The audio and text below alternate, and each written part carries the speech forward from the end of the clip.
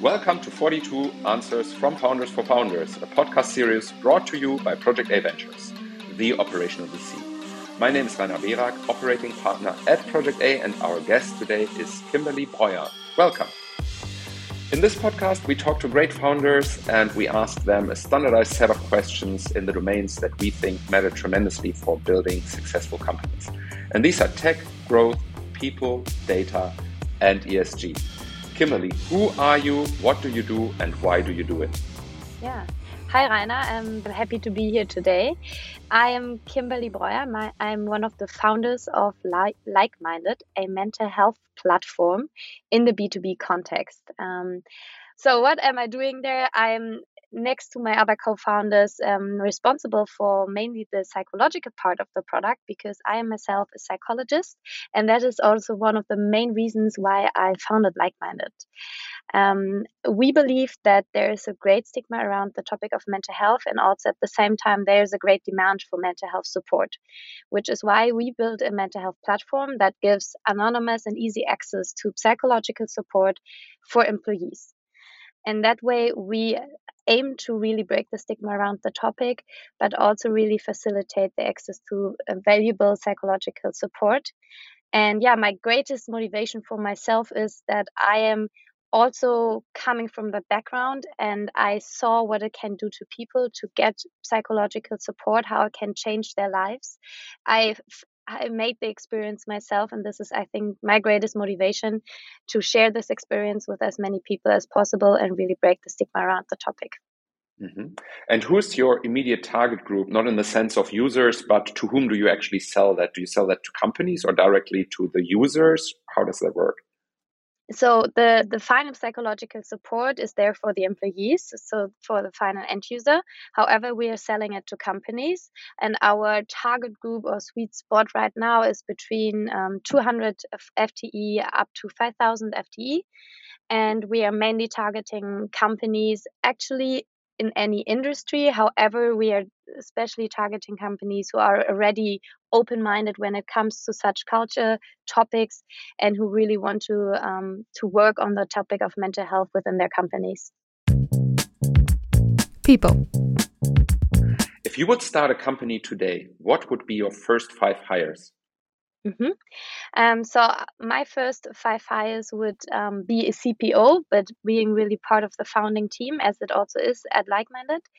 Then also head of marketing, since the mental health market, or especially the topic, is a topic that you really need to educate, which is why we believe highly into marketing and branding. Then also head of sales, because of course it's an execution game when it comes to the B2B market, and you really need to have a strong sales engine. And then we also would hire a psychotherapist, so really have expertise in the company, in the team, to make sure your psychological product has high quality. And finally, a senior HR person or a senior recruiter to make sure that you have all the basics in the people department from scratch there and can build up on it. Uh-huh. And were these your first 5 hires? Partly. So the CPO was one of the first hires and is part of our founding team. And that was really the right decision. We hired the head of marketing a bit later. We made sure that we had some expertise with freelancers in the team. However, this would be something that we would do a bit differently in the future. Then we are still looking for a head of sales. We do have a sales team and also a team lead sales, but finding the right head of sales is still a challenge.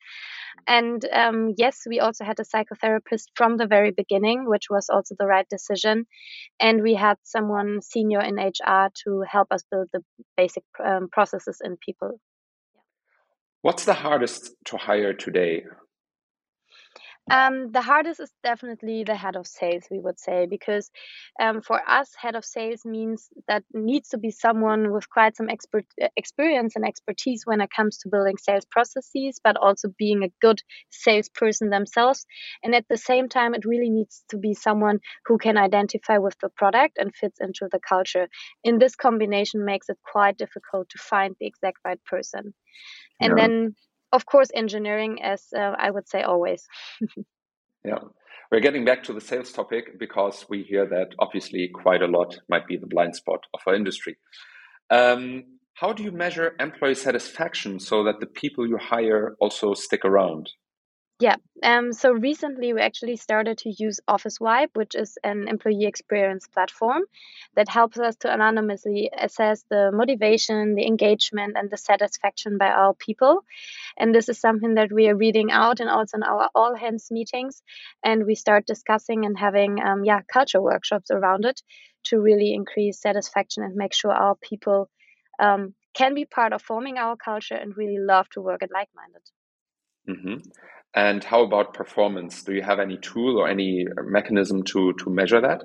Yes, we do. So, in general, in terms of company performance, we are working with OKRs. This is something that we have started with right away from the start. And also have to say it's a process that really needs to take some time to be really well developed. I think right now we're at a state where it's running really, really well. Everyone can work with OKRs, and it's just increasing the focus for the whole company. Everyone is aligned. Everyone knows what's the most prioritized topics, and that is working very well for us. However, that's of course just the company performance. We do specifically not use it for individual performance. When it comes to individual performance, we're rather going for competency models and rate the people on different dimensions, and are also going to implement a 360 degrees feedback around it to make sure to really have a valid assessment for individual performance. Thanks. What's your approach to culture? What is the approach to culture? In general, we go for three main points, which is radical candor, autonomy, and responsibility, because we highly believe that great teams do perform well when they have a lot of autonomy and a lot of responsibility. And all of this can only happen and take place when you are living some sort of radical candor, which means high transparency, a good feedback culture, so that everyone really dares to speak up and feels the psychological safety to give feedback and also receive feedback. And this is a culture we are going for and which that we really want to implement at Likeminded to make sure every individual can thrive and really feel well and comfortable in our culture. Are you a remote first or office first company? I would say office first, remote friendly. However, we are right now testing a rather hybrid model. So people come to the office at minimum 2 days per week, but most of the time people come even more often. This is something that we're currently trying to do. However, I personally would say it's still an experiment and a test. The whole hybrid culture and remote culture is, I think, new for a lot of companies. And I feel especially in startups at our stage where we're still a small team and in a scaling mode that is growing fast and has a lot of change, it's really important to also have face-to-face time and not only work remotely. And this is what we are convinced of. So we're trying to get the people into the office as often as possible and have a lot of bonding moments and also events together as a team. Tech. Would you call Likeminded a tech company? Yes, we have been developing more and more into one. Of course, we are offering, let's say, services that can be offered offline in an online space. But on top of that, we are also building algorithms based on machine learning that help us to assess the mental health state of all our users and thereby give personalized recommendations. Because when it comes to the topic of mental health, it's a topic that is less educated. People most of the time don't really know where am I at, how am I feeling, what do I need actually. And this is something that we really want to transform. And on top of that, it's also still in the offline, let's say, psychotherapy market, very less database. So this is also something that we want to use as a value add or as an asset to collect as many data as possible and really increase effectiveness of mental health support in the online area. Yeah. If you look at the product people and you most likely also have developers, who of the two groups is in the lead? It's definitely product in our team. So product is in the lead, and is leading everything, every priorities, all the new features that are going to be developed in close work with the engineering team and the psychology team. So we have an extra psychology team of psychological experts that is working very close with product as well. So if we think about who actually decides what to develop next, it's not the product manager or the product team alone, but they do that together with the psychologist. Exactly.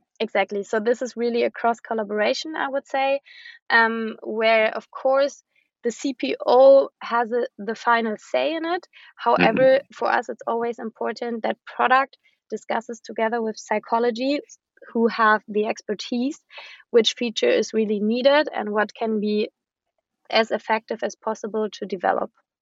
Mm-hmm. Can you describe the decision-making process a little bit more? How do they come together? Which iterations do you have? How does that work? So I would say the OKR processes in general are our guiding framework.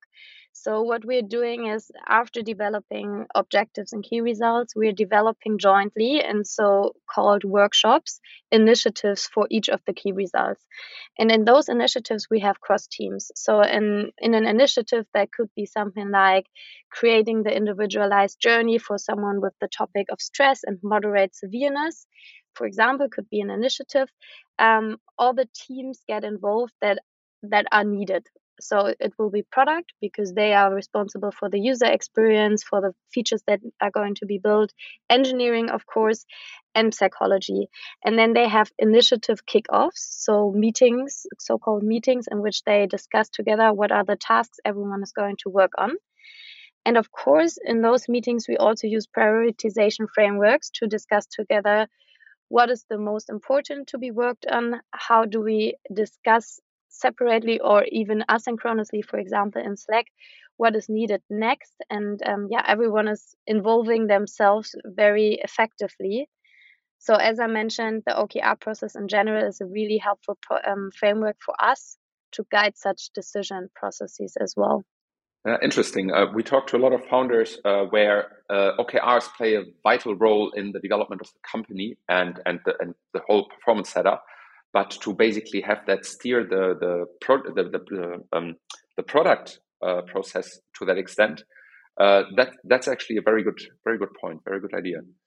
Yeah. What's your take on product-led growth?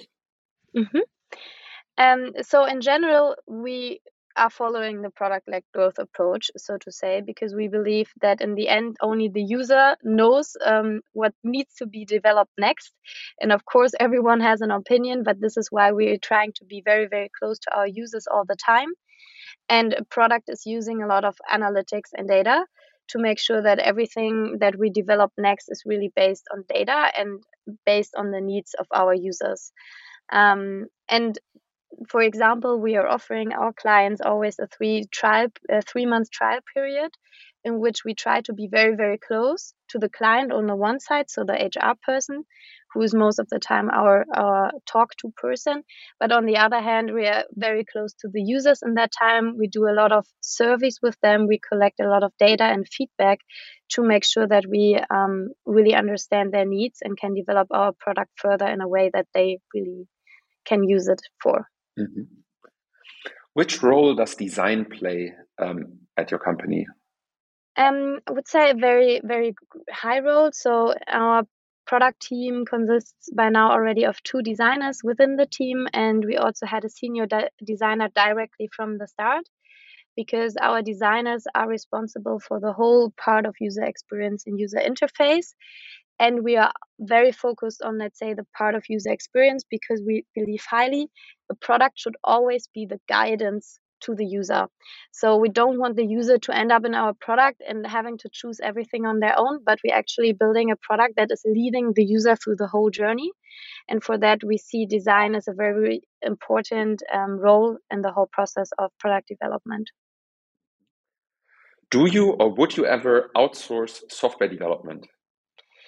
No, not really. In the very, very, very beginnings, we did start with a tech agency, and then at some point, I think already after a few weeks, we decided to take everything in-house. And this transition was rather difficult than easy. And our learning from that is that we would always go again from the start with an in-house software team, starting to develop everything in back end and in our team, so that we have all the knowledge from the start and can build up on that very quickly and then scale from there. Growth. If you think about the complete funnel, from brand to marketing to sales to customer success, do you have all these functions? Yes, we do have all those functions. And is any of them in the lead? What's the structure among them? Mm-hmm. So I would say we are probably going for a very holistic marketing approach. That means marketing is in general responsible for the whole funnel and is making sure that every position in this funnel is playing its role in the right way, so to say. Also, marketing is responsible for our brand. And then sales is working really as a straightforward B2B SaaS sales process. So we have SDRs and AEs in our sales funnel and process. And then, of course, we have customer success, who's then taking on the leads that has become clients. And our customer success team is in general structured into three, let's say, pillars. One is focusing on the client, one is focusing on the users, and one is focusing, of course, on our psychologists on the platform. Mm-hmm. Now, as long as things are great, they are great, but sometimes the revenue might not pour in. And then in some companies, it happens that they start to blame each other, especially those who are rather bringing the leads and the others who are responsible for converting them, marketing and sales. How can you avoid that? Yes, that's a very good question, because this is definitely a greater challenge, I would say, in probably most of the startups. What we are doing here is that we have them work very, very closely together. So before we start going into the operational work and activities day by day, we have really meetings upfront in which sales and marketing are aligning on goals.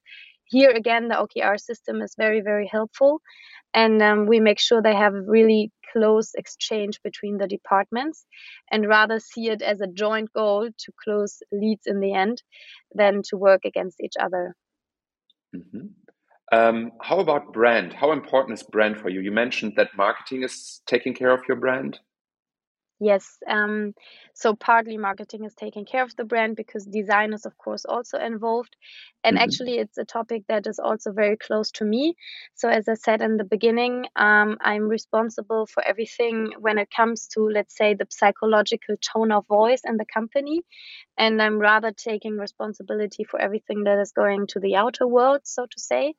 And brand for me personally is a very, very important part of the company, especially of a mental health company, since mental health is a very emotional and personal topic.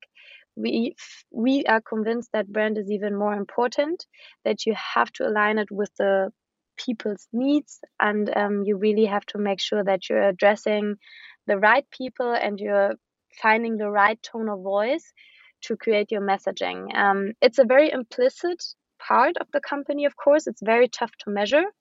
However, we already see good results and we are further developing our current brand with a lot of focus because we are convinced it can be a game changer. So how do you approach it? How do you define what your brand is or should be, and how do you operationalize that? Yes, so until now, we have actually developed everything around our brand in-house.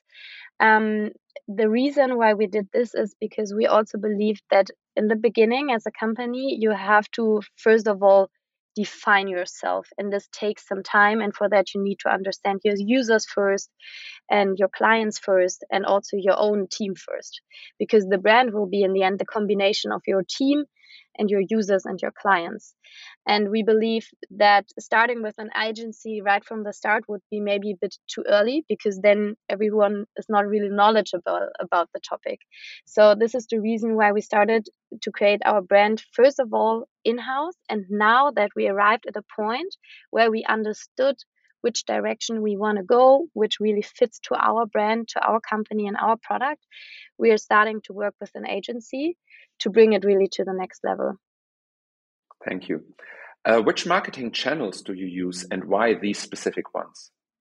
Yes, so we're mainly relying on three engines, which is performance marketing, organic, and also events, such as marketing webinars, where we have live speakings from psychologists to really educate about the topic. And the reason is this helps us to create a really integrated marketing approach. So we're not only reliable on one engine with consistent customer journeys and also spread the risk of fluctuation here. Mm-hmm. What's your take on performance marketing in general? There are people saying it's dying. Is it dying anytime soon? Well, it's maybe dead, not dead yet, but more and more costly, so to say, for Yeah. especially for smaller companies. They have to invest more and earlier into organic demand and lead gen measures. And this is also where we say the role of brand becomes even more important, which is why we're investing really heavily into building a brand that is kind of a true thought leader. Let it be on LinkedIn, within our topic space, because we believe through that we can really enable and educate and also strengthen the community around the topic of mental health and create another marketing channel or engine that is reliable as well. So you do have salespeople, at least that's what I understood. And where do you find good digital savvy salespeople, in your case, actually on top of digital savvy people who actually understand what you are doing there? Yeah. Yeah. So as I said in the beginning, sales in general, as well as engineering, is still very, very tough to hire. However, what we've done so far is that we're relying a lot on our network. So a lot of our salespeople also came through network and referrals. This is a lever that we always try to pull within the team. And on top of that, gratefully, our topic is a topic that a lot of people can identify with, and a lot of people really love to work. So we also actually see very, very good inbound. So the quality of our inbound when it comes to recruiting is most of the time quite high, because more and more people start really looking for a job that is purpose driven, and mental health is definitely one of the topics that people see as a great purpose. Data. How does data make Likeminded successful? So in general, as I said, also we are a tech company because we are starting to use data and building algorithms that will help us to really create an effective mental health solution.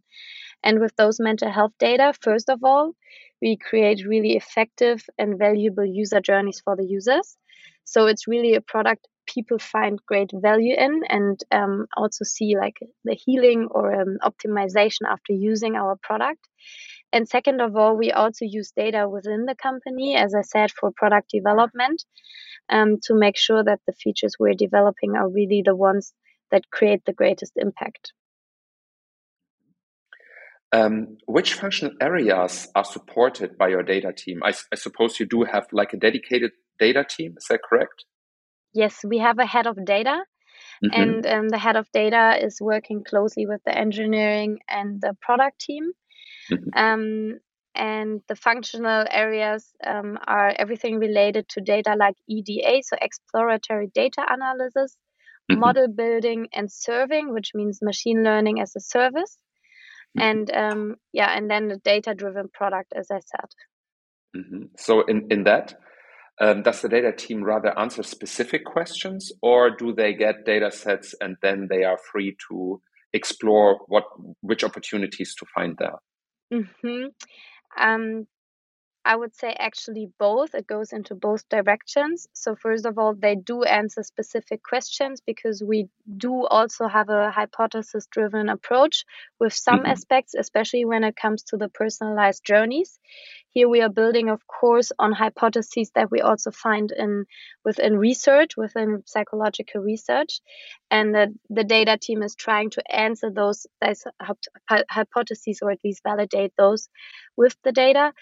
But at the same time, we are following the EDA, the exploratory data analysis, which means that we explore a lot of data, which is also due to the fact that psychological research also still has a lot of room for exploration, let's say. Yeah. how can you make sure that the people really do what the data recommend instead of looking at it, putting it aside, and following their gut feeling? Mm-hmm. Yeah.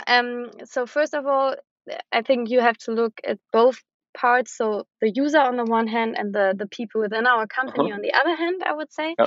And when it comes to the users, as I also said, we are really trying to build a product that is guiding the people. So we are actually not giving them too much room of choice when they arrive in our product. And that way we really can increase the followership of our recommendations. And this is also what we're seeing already, that users really follow our recommendations that we give them within in the product, which is probably also because most of the people, as I said, are not really educated and are very thankful for having recommendations when it comes to the mental health topic.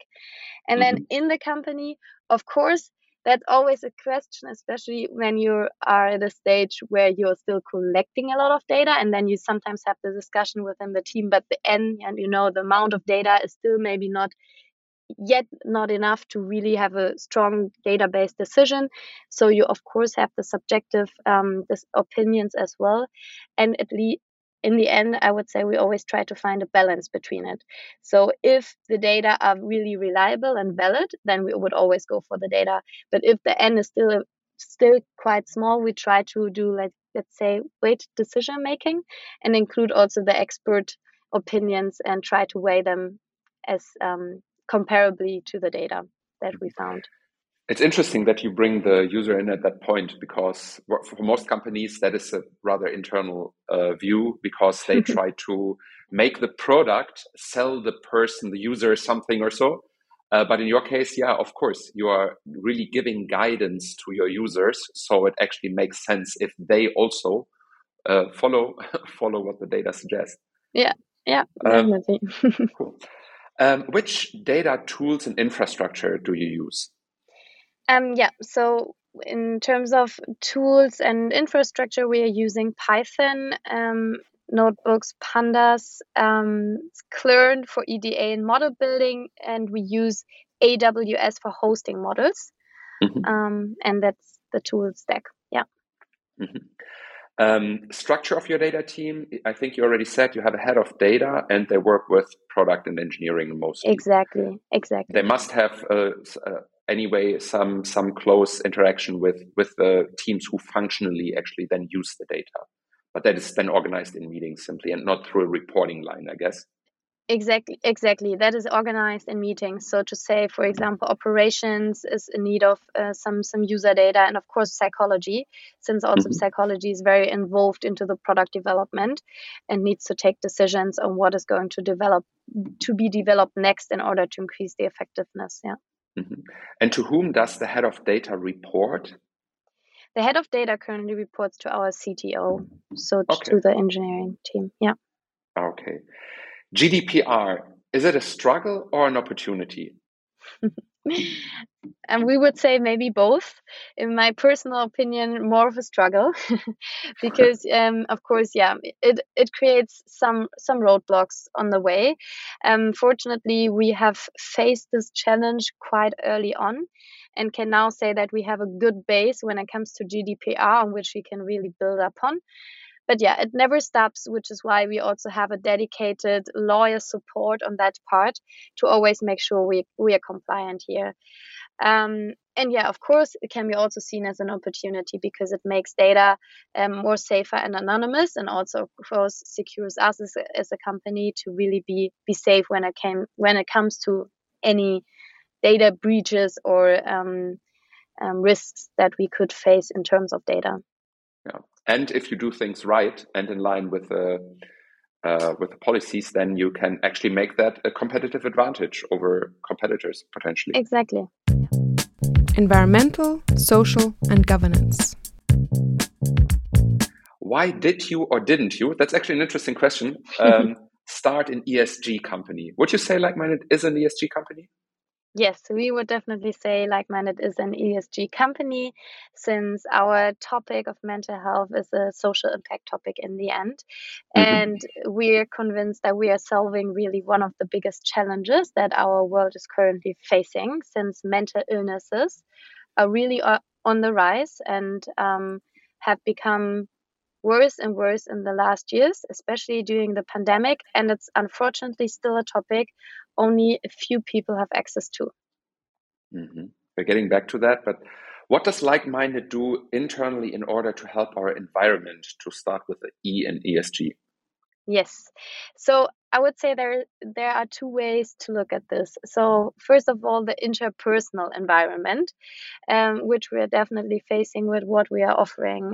So we are offering mental or psychological support to people, and thereby creating or optimizing or improving the whole interpersonal environment for people, really help them face challenges in a better manner and also work better together, actually, because when you're doing well, you can also create good teamwork and actually living next to each other in peace and happiness.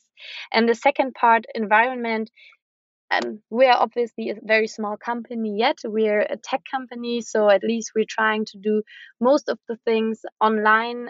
We are partly remote, so we are always giving our people the choice to work from home, especially when it comes to people who are not based in Berlin. We are not asking them to take on the way. And of course, we are here also creating awareness for everything around environment and making sure that we follow more and more rules together and jointly as a company to be responsible here when it comes to environment and how we can actually do good for our environment.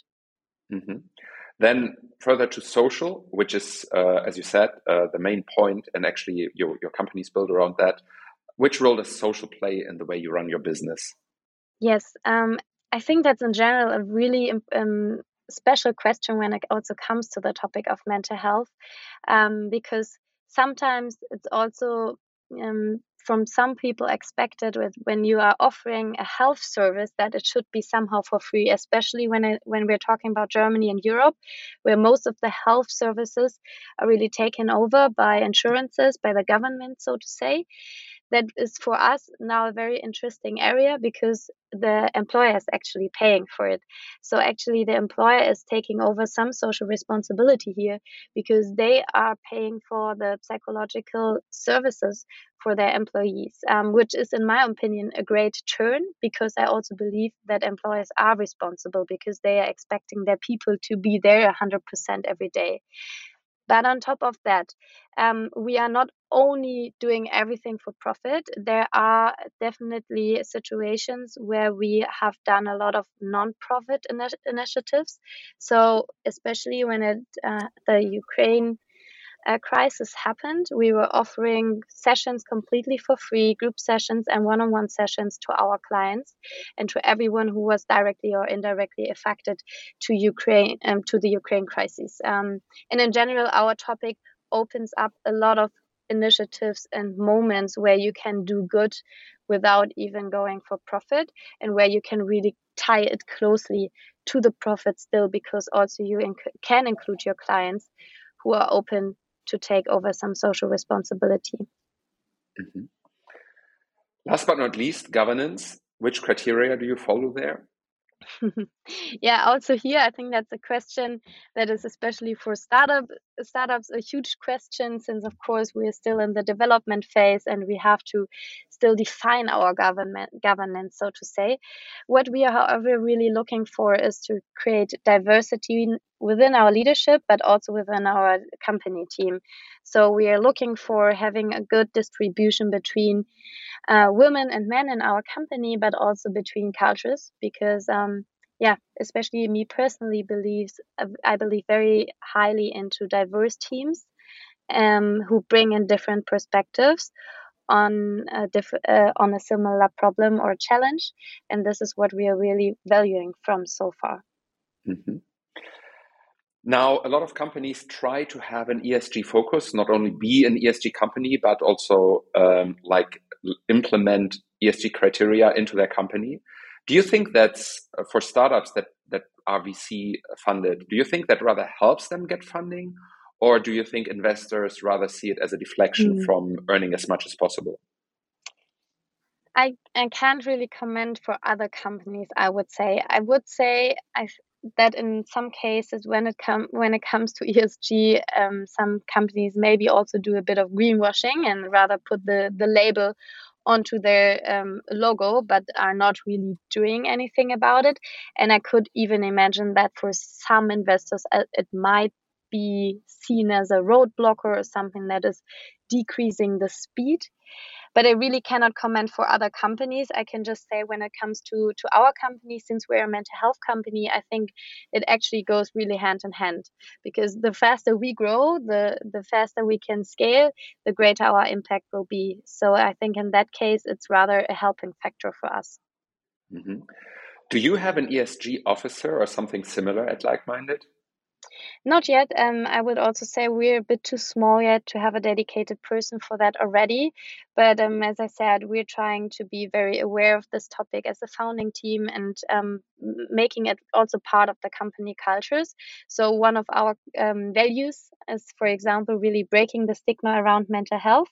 And we have defined what this could mean on the operational level, so people can really engage themselves into initiatives such as the Ukraine initiative, for example, to support breaking the stigma of mental health and giving more and more people access to it. Mm-hmm. If a company has an ESG officer or a similar function, where do you think should such a position sit? To whom should that person report? Or I think I would say it should be is somehow close to the leadership team. So probably it could be a one-person team, and that is really responsible for anything around ESG, that is responsible for building partnerships, for creating initiatives around this topic. That should be close to the leadership team, and then probably relate to one of the leaders in the founding team. Mm-hmm. And that brings us to the last three questions. Number one, which is the one podcast all founders should listen to? I think there are a bunch of podcasts actually, but a podcast I actually personally really like is the podcast of Fabian Tausch, the Unicorn Bakery, because Okay. I find it very authentic. And also, I was honored to be a guest already, and I really liked the discussion and interaction with Fabian. And it's a podcast that is created from founders for founders as well, and is really authentic and honest when it comes to any of the questions and challenges around building a company. What a nice coincidence, because we actually just this week agreed with Fabian on a collaboration in context of our Project A Knowledge Conference. So Great. he will actually record one of his podcasts live at the conference, and we will feature each other in the ramp up towards the event. Cool. Yeah, I can highly recommend. Good choice. What are your top two pieces of advice for early stage founders? Yes. I would say my first advice is try not to over engineer it and just do it. So really according to the motto of failing fast, because I think especially in my generation, we tend to over engineer, we tend to be perfect, we tend to over structure things because we are all very well educated. However, my learning is try to just do it and fail fast, because you will learn faster and you will get quicker to where you actually want to arrive. And the second thing is, I thought about it, I would say try to get yourself either into your founding team or into your investor team, really 1 to 2 people you can really trust and share everything with. We are really lucky to have 2 very great business angels who are supporting us on our journey, who have a lot of experience of building companies. And they're supporting us very well, and we have really a trust-based relationship, which I value a lot. Thank you so much. Last question and my personal growth hack for this podcast. Who are the 2 other founders I should ask these questions, and you can and will make an introduction for me? Yes. So I would definitely recommend Theresa Haug. Theresa Haug is one of the founders of Econos. And Econos is a digital investment platform dedicated to sustainability. They actually give access to assets or investment opportunities that require large capital sums usually, and are normally really hard to access for private investors. And that is something they want to transform and change. So it's a green tech company. Mm-hmm. And the second one is Emilia Tyre. She's also a psychologist herself, and she built Claire and Me, which is an automatized voice bot for mental illnesses such as anxieties, so people can actually get access to psychological support as well, but based in the B2C sector. And that is it. Thank you so much, Kimberly. I wish you all the best for you and for Likeminded. Thank you. Thanks to all the audience for listening in. We appreciate your interest. If you want to know more about Project A and the stuff we do, both on the investment side as well as grab operational knowledge, just go to projecta.com. And of course, visit us at the Project A Knowledge Conference in October. The ticket application process is open. For the podcast, if you want to hear more, subscribe, rate it, review it, and of course, share it with all your colleagues, friends, and families. Thank you and goodbye. Thank you. Hello, podcast listeners. We have some exciting news for you. Our Project A Knowledge Conference is back and happening on October 7th at Kulturbrauerei in Berlin. If you want to get to the heart of the European startup ecosystem and connect with founders, leading investors, and digital experts, join us for a whole day of knowledge sharing and networking, where experts from every area of digital operations will share their insights and best practices. This year, we're bringing you an amazing speaker lineup, including Christian Hecker, co-founder and CEO at Trade Republic, Lubomila Jordanova, co-founder and CEO at Plan A, and Philip Glockler and Philip Klockner, co-hosts of the Doppelganger Tech Talk podcast. Apply for a free ticket now or purchase one directly from our website, knowledge-conference.project-a.com.